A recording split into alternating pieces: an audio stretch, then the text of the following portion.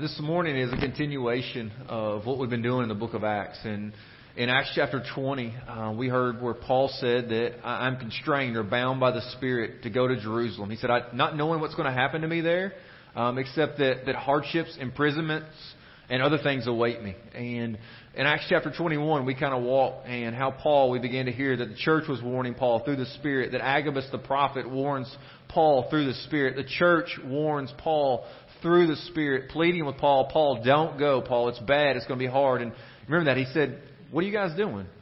Weeping and breaking my heart. Verse 13 of Acts 21, for I am ready, not only to be bound, but to die in Jerusalem for the name of the Lord Jesus Christ. And so this morning, this is kind of a continuation of that. This passage we're going to be 1 Peter chapter 2, verses 18 through 25. We're going to be walking with Peter in the midst of suffering for the name of Christ. And as you look at that, I want you to not simply hear this message and think, well, okay, I know that things are changing here in America, and this may cost me with my job, or it may change things with family or friends if I make stands for Christ. Absolutely. But I want you to also see this, that realize that this suffering at times may come and not responding to that nasty text message or Facebook post. The times of suffering and not responding to a spouse that says something that you just don't like at all. As kiddos, maybe times when your parents say or do something that you prefer or wish they hadn't said. This moment of realizing there are moments in life when we are going to suffer, and we're looking specifically at suffering for doing good, all right? And so Peter's going to be very specific about that, saying, listen, now, if you're suffering because you've done stuff wrong, let's be honest, you deserve it.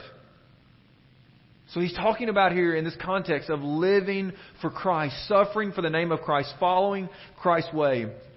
You remember last week we kind of closed with this statement or kind of built around this idea of the fact that as hard as it is, that it's often God's will for us to suffer.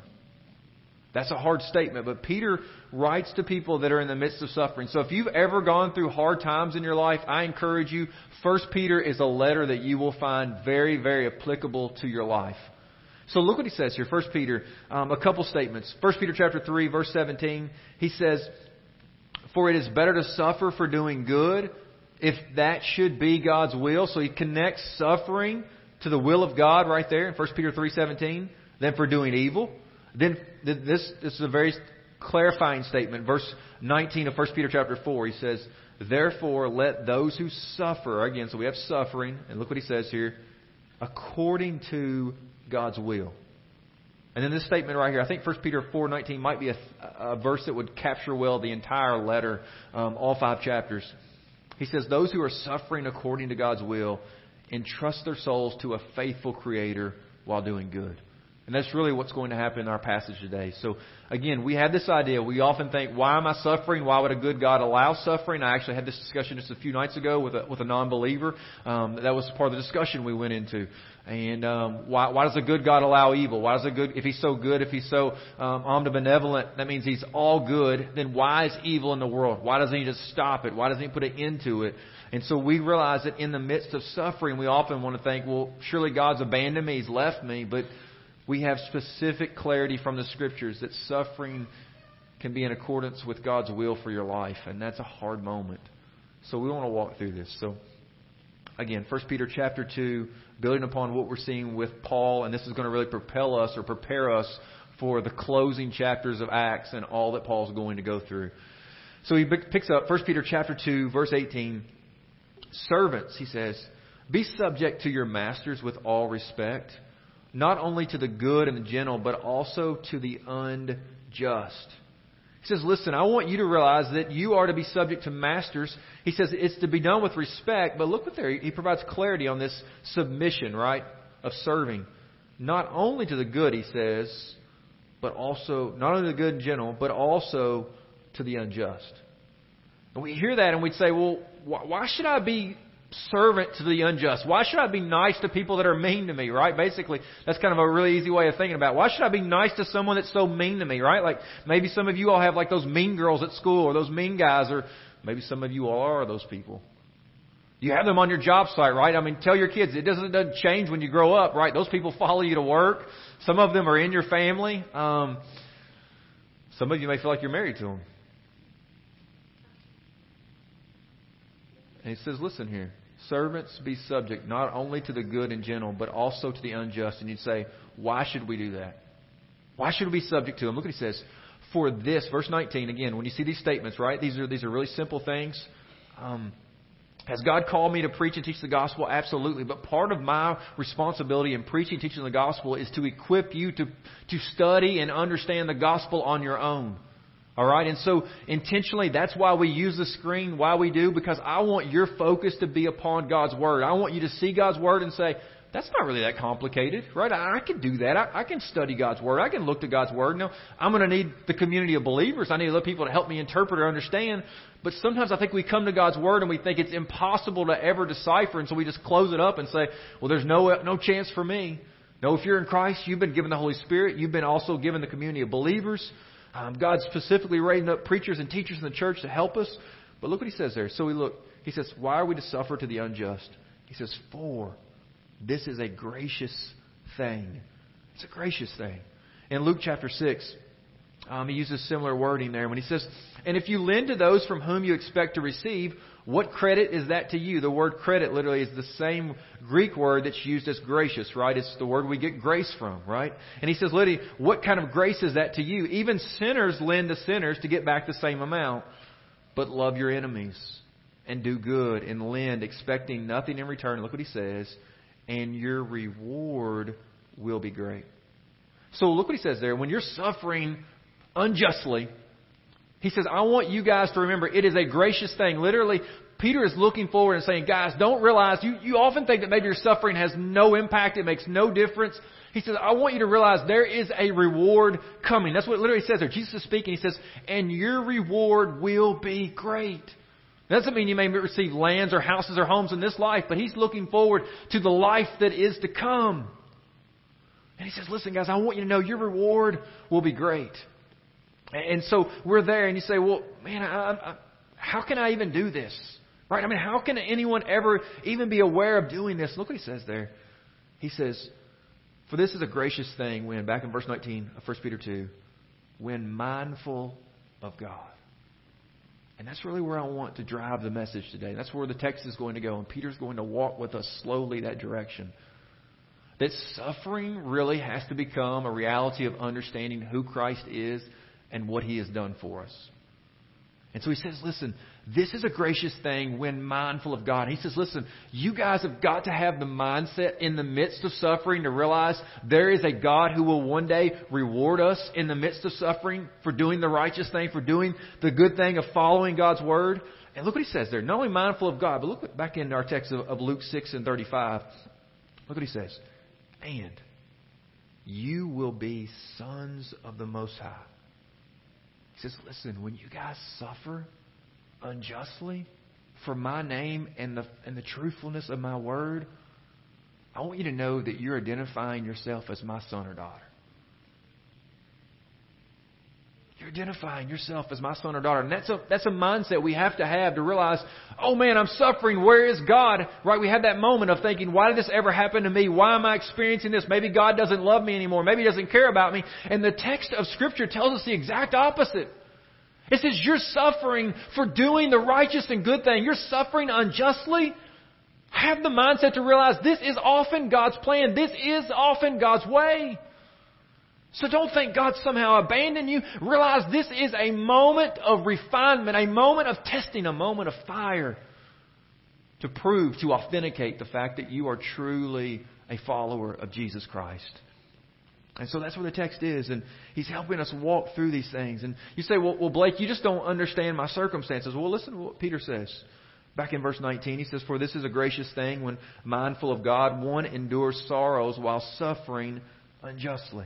Literally again there, look what he says. For what credit is it? Verse 20.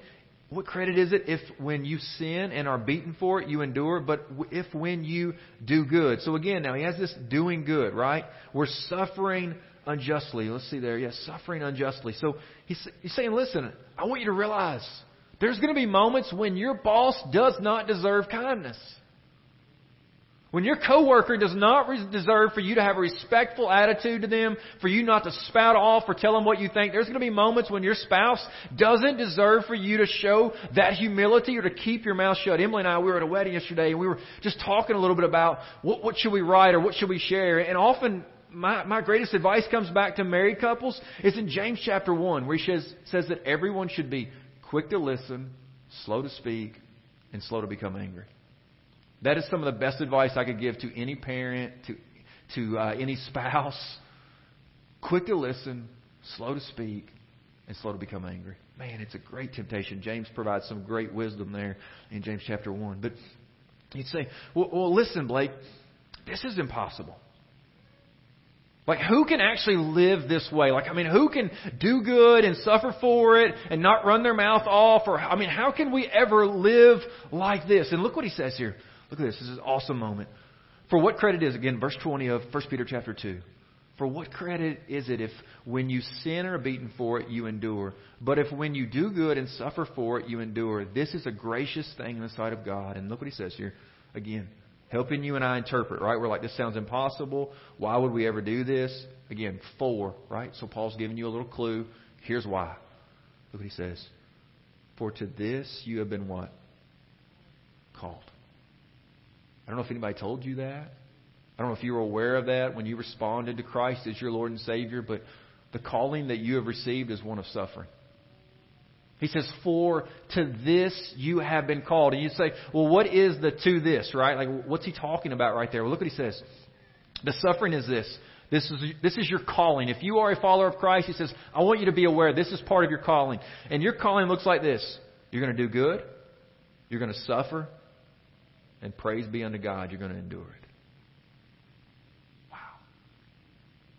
The calling of a follower of Jesus Christ is to do good, to suffer, and endure it. Have you had moments like that? Are you in those moments right now where you're suffering? You've been doing good and you're suffering. Somebody said something. Somebody's done something. You're like, I didn't do anything. I had no intention of that, or whatever the situation is. I want to compel you to look to God's Word and realize this is your calling. Don't consider it so strange. This is what you have been called to do. 1 Peter chapter 5. In 1 Peter chapter 5, we have some maybe familiar words to many of us from the New Testament. He says in verse 8, be self-controlled and alert, for your enemy, the devil, prowls around like what? A roaring lion, seeking whom he may devour. And then he says this, picking up verse 9. Stand firm. Resist him. Why, Peter? Knowing that your brothers and sisters all throughout the world are enduring the same kind of suffering. That's what happens often in the midst of our suffering. Right? We get the Eeyore. I'm guilty, right? Full disclosure, I am guilty, right? When things go bad in my life, I post the Eeyore sign above my life and I wonder, God, why is it always raining?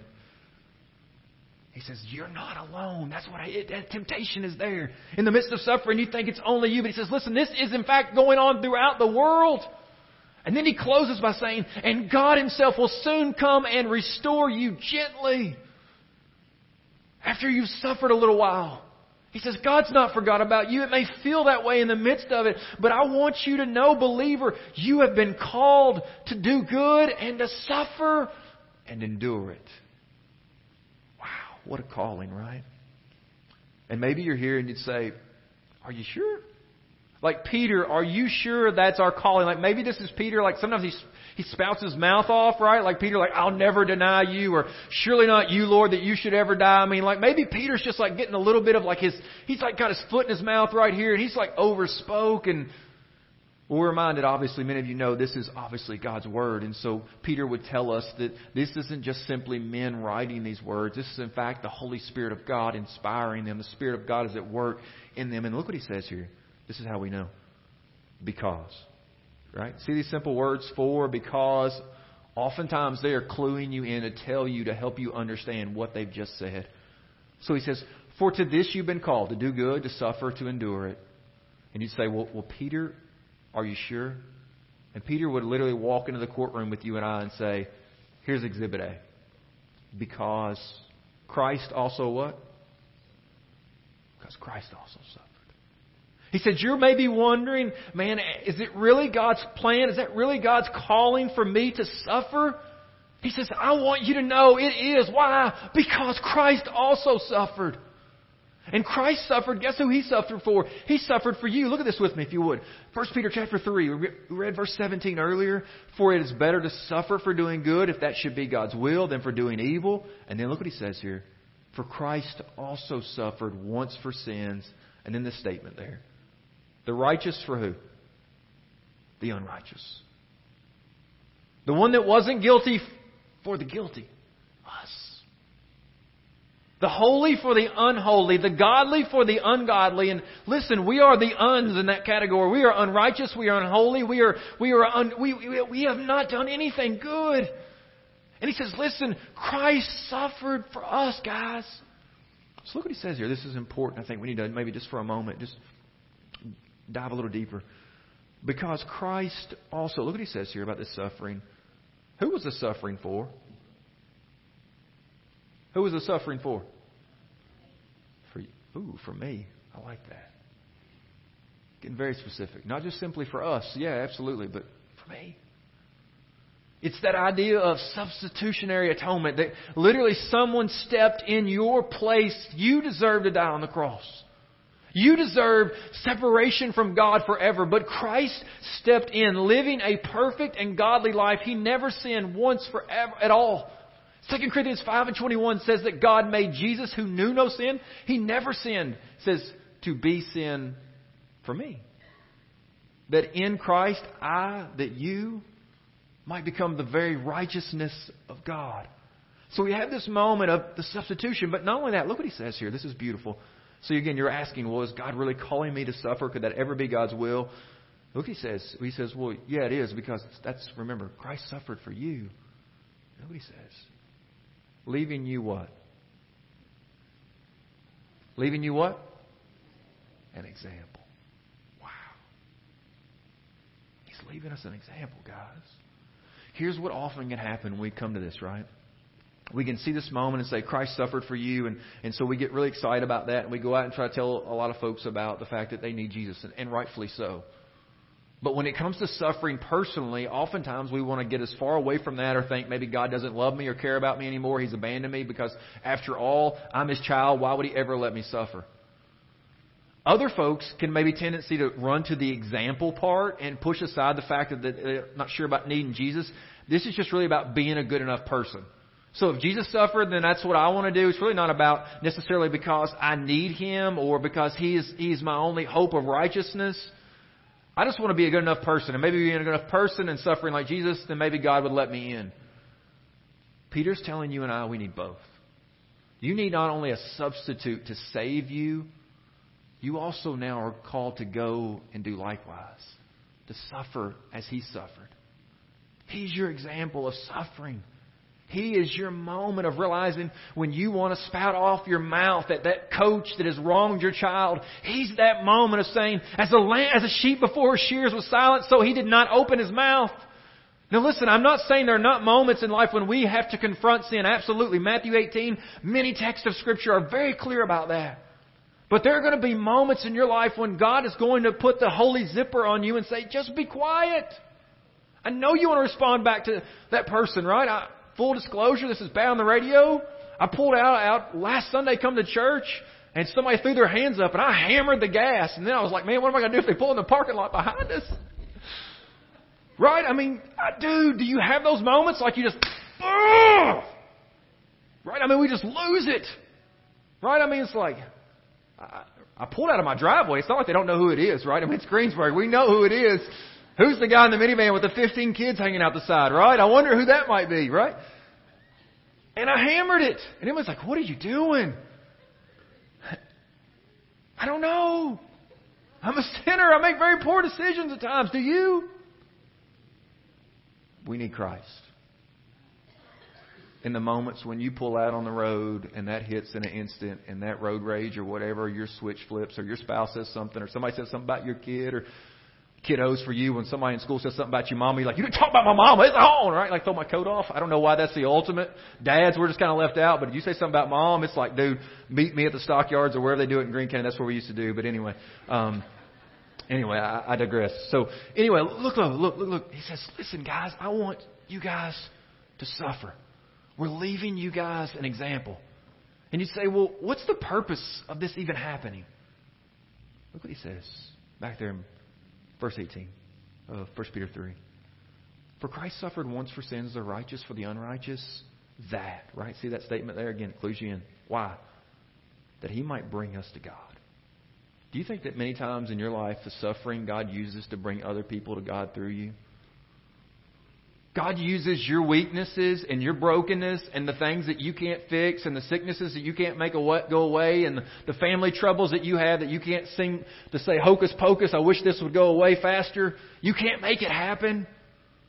And in the midst of your suffering, do you think that it might be those very moments where God uses your life to say, people begin to say, well, how are you suffering like this? How could you keep your mouth closed? How could you... God would use you and I to point people to someone greater than us, to let them realize it's not me. I would totally blow this. It is a work of God's Holy Spirit. It is a movement of God transforming me. And so that's what he says there. Look what he says back again here, back in verse 21 of 1 Peter 2. So why this suffering? Why this leaving an example? It's similar to what he's saying there. So that you might follow in his steps. He says, listen, you guys have got an example. This isn't just feel-good music about come to Jesus. In fact, in Luke chapter 14, verses 25 through 33, it says these large crowds were following Jesus, and he turns to them and says something absolutely crazy, countercultural, totally. He said, if anyone doesn't hate their father or mother, brother, sister, son or daughter, yes, even their own life, if they don't hate those things more than me, like he says, if you want to put everybody else in front of me, he said, you're not worthy to be my disciple. That's hard. I mean, this is a large crowd. Like, Jesus, you're going to make a lot of people go away. Don't say that. He says, do you guys not count the cost? Like, if you go to build your own house, would you not sit down and begin to wonder, can we even get a loan to get this approved? Do we have any opportunity, have any finances to build it? He said, would it make any sense if you started to lay the foundation and then you never could finish it? I mean, would people not say, that doesn't make any sense? I mean, he says, listen, you need to count the cost. If you're going to follow me, realize there is a call to suffer. Suffering is a normal part of the Christian life. So let's quit excluding suffering and thinking that's something that could never be a part of God's will for my life. That is the example not only of the New Testament believers, that's Christ's example for us. And Peter says that's so that you may follow. Wherever He leads, I'll what? I'll go. Do we mean it? It's easy to say that in the good times, but when He leads you to the desert, to the temptation, to the darkness, to the hard diagnoses of life, are you still following in His steps? Well, maybe you're here and you would say, Blake, that way of life is way too costly. And if I do that, people are going to step on me. People will step over me. I mean, I'm just laying down and being a doormat. And I think Peter almost prepares for that response. Look what he says to us. Literally the next verse, verse 22 of 1 Peter 2. Hey guys, I know you may be tempted and think that you're going to get stepped over. Remember this in your suffering. He committed no sin. There was no deceit in His mouth. I mean, I know you think you're suffering unjustly, that you want to know what injustice is, Peter says? It was the fact that a sinless person was treated unjustly. Now that's injustice, Peter says. There's moments, absolutely, we do good and we're suffering and it's not necessarily just, but he's like, if you guys think, well, that way of life will be way too costly, that's going to be way too damaging to my rep, that's going to just let people walk over me and my family. He says, listen, I know you think it's unjust, but remember Jesus, guys, He committed no sin. He was sinless, and yet He suffered. That is your example. And then this statement here. And verse 23 is I've literally wanted to preach this for months. And literally I just felt like this here in the past, I guess, week and a half, 2 weeks, the Spirit said, it's for this day. And it was because of this passage and the revelation insight that God provided. And many of you may already have known this, been way ahead of me. And so if you are, God bless you. But this was huge for me. All right. And so I want to share this with you just for a few moments. Listen to what it says, verse 23 of 1 Peter 2. When he was reviled, he did not revile in return. When he suffered, all right, so we're speaking about the suffering of Christ, he did not threaten, but, again, right, see those statements? These are just little clues, help us interpreting. So what did he do? Right? So if Jesus suffered unjustly, if he didn't open his mouth, if he didn't respond back seemingly like to that person that said something nasty about him, if he didn't like get crazy in the car when that happened, if Jesus wouldn't have done that with back to his spouse, or as kids he wouldn't have responded that way to his parents, I mean if he wouldn't have done that to a coworker, then what was Jesus doing? And Peter says it, look what he says. But he continued what? Entrusting himself, look what he says here, to, right again, to who? Who's he entrusted himself to? To the one who judges justly. Peter is telling something, again, this is major. And I hope and pray it helps you as you begin to deal with suffering, or you are dealing with suffering, or what will happen this week. Peter looks at the suffering you and I have in this world, and I think he says that Jesus entrusted himself to the Father, and it tells us two things. One is this. Every wrong that's been done against you and I, two things is possible. One is this. It's been covered by the blood of Christ. So that wrong that's been done to you, if that person is a follower of Christ or becomes a follower of Christ, that wrong that was done to you has been covered by the blood of Jesus. So Jesus on the cross could entrust himself to the Father, saying literally, Father, forgive them, for they know not what. They don't know what they're doing. So Jesus could forgive those, ultimately, who would be forgiven by His sacrifice. So it doesn't discount the fact that people are doing evil, mean, ungodly things to you. It's just saying that it's been covered by the blood of Christ. Or proposition number 2 is true. They won't be covered by the blood of Christ. And when they die, they will suffer justly at the hands of a righteous and holy God. And that ought to terrify you for whoever, I don't care who it is that's done you wrong, how bad they've done you wrong. If you and I truly understand what it means for eternal separation from God, that should bother us that even our enemies in this world would experience that. But I want you, in the midst of your suffering, to realize that those two things, it's one of two that's happening. The person that has wronged you is either that very thing they've done has been paid for by the blood of Christ, or they've rejected Christ, and therefore they will stand before a holy God one day and suffer the due penalty for it. Right? So we often have this statement, right? Look what if you would, just for a moment. He says, but he continued entrusting himself justly to him who judges justly. He himself bore our sins in his body on the tree. Verse 24. That we might die to sin and live to righteousness. Do you see that? Here's where all this is leading. Peter is saying to you and I, guys, we don't have to live like the rest of the world. We might die to sin and live to righteousness, that we can truly forgive those that hurt us. I don't know if you've ever said it or heard people say it. There's going to be hell to pay for that. Peter says, there already was. What do you mean there will be? Christ, He bore the wrath of God for that sin. You think you're somehow going to get even enough with them? No, the ultimate even was already paid on the cross. Forgive them. Or realizes that what you said is way beyond what you could ever imagine.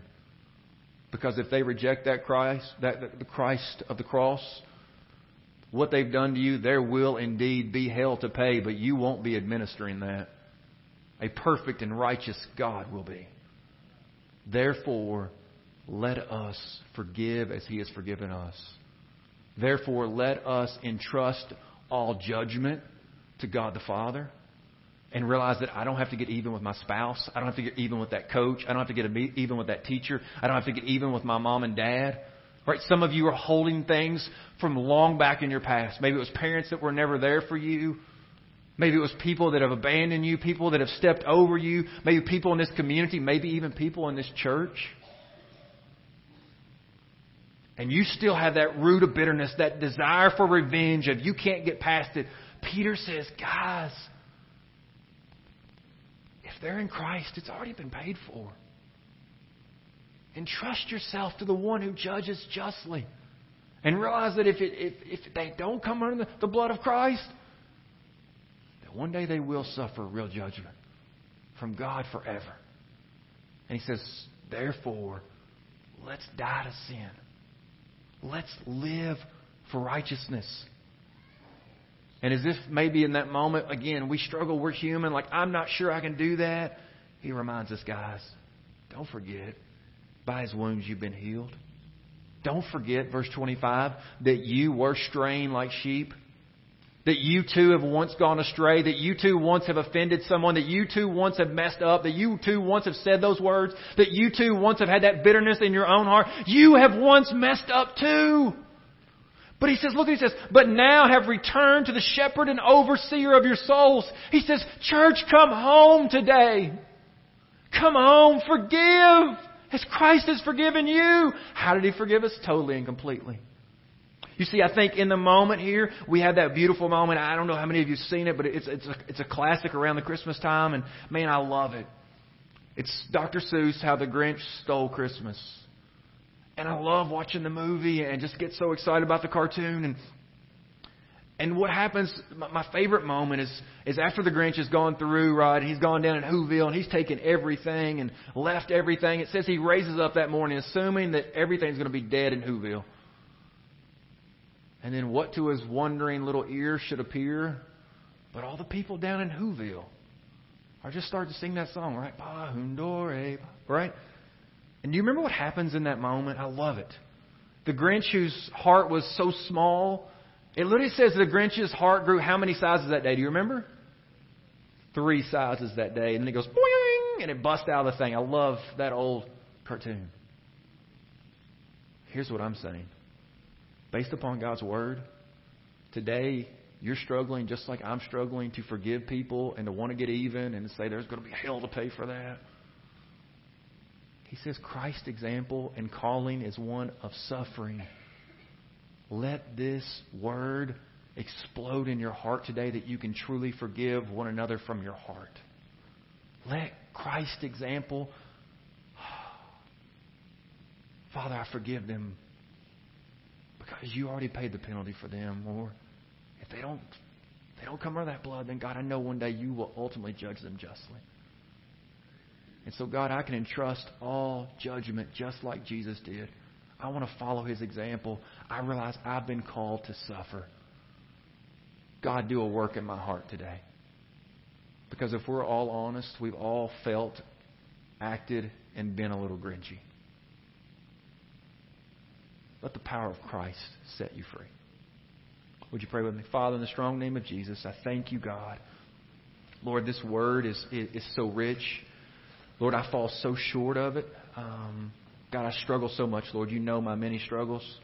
Whether it's to get mad in a moment in traffic or at a basketball game or at an umpire, or I lose it with my kids, or I lose it with my wife, or I upset with church folks. And man, I'm a mess. I know that, God. And so, Lord, I just come right now and just ask that you would do a work in my heart. And I pray for the many here that are struggling with a lot of the same things that may look different in their context. I ask right now that Christ's example, the truth of God's Word, would set people free.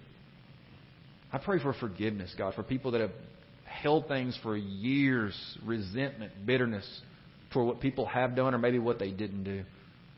And I just pray that Christ's example, His calling to suffer, to do good, to suffer unjustly, and endure it.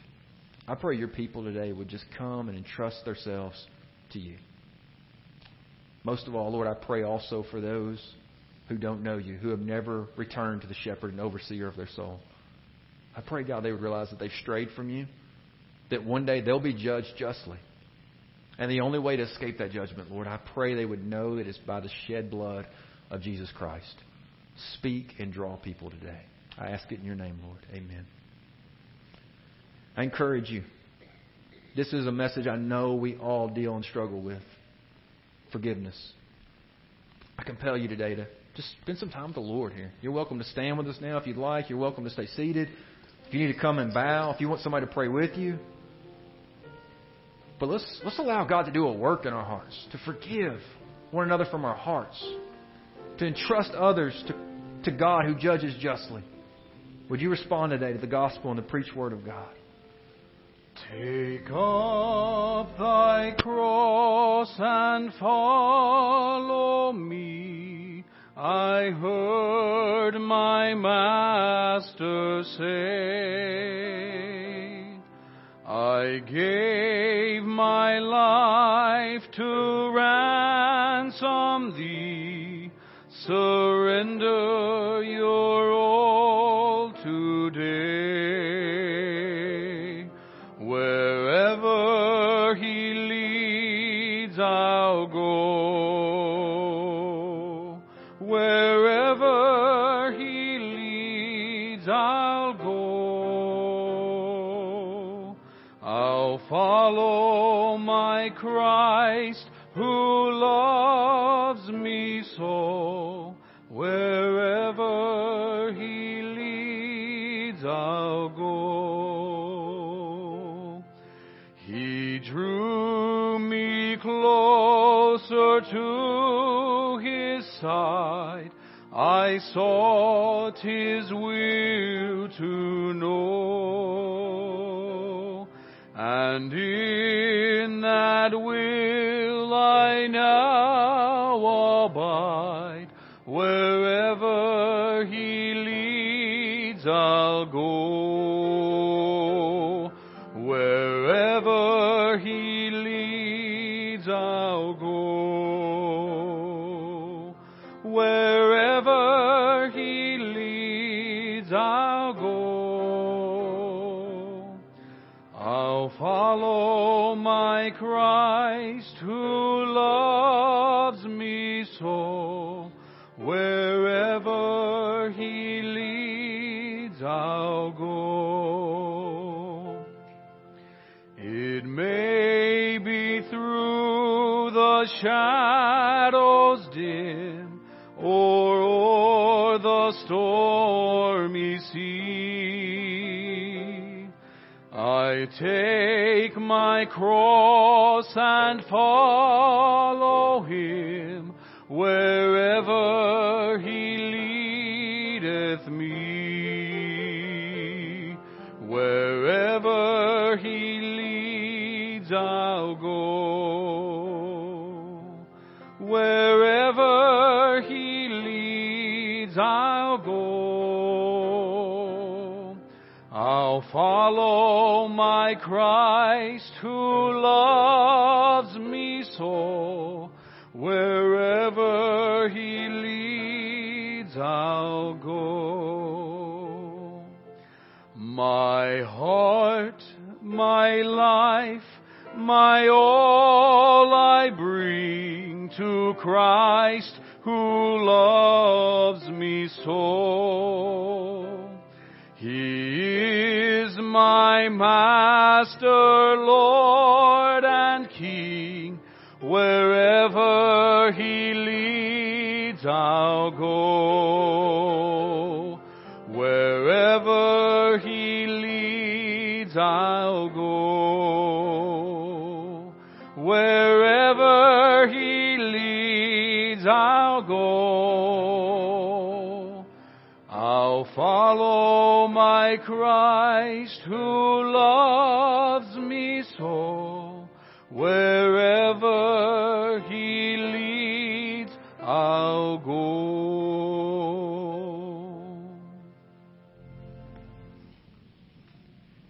You may be seated. As we begin this part of our service today, observing the Lord's Supper, I just want to share with you just for a few minutes that sometimes I'm fearful that we find ourselves just simply doing church on Sunday instead of really experiencing church. And if we find ourselves in that particular trap, we can easily find ourselves observing the Lord's Supper just because that's what we do about 4 times every year. And if we are truly in that trap, we are missing it, folks. Not only is it a dangerous thing to take the Lord's Supper and not realize what you're doing, but you're missing the beauty of it. And I want to talk just a few minutes about that this morning. The Lord's Supper reminds us that we should be thankful for that free gift of God, which is eternal life. Paul describes this gift in the serious terms of the sacrifice that Jesus made for us. This is my body, which was broken for you. Here Paul is identifying Christ's sacrifice. He describes the suffering of Jesus. That suffering was for me. It was for you. Paul asks us to remember that sacrifice. But not only to remember the sacrifice, but to remember the suffering of Jesus Christ for me, for you. And also to remember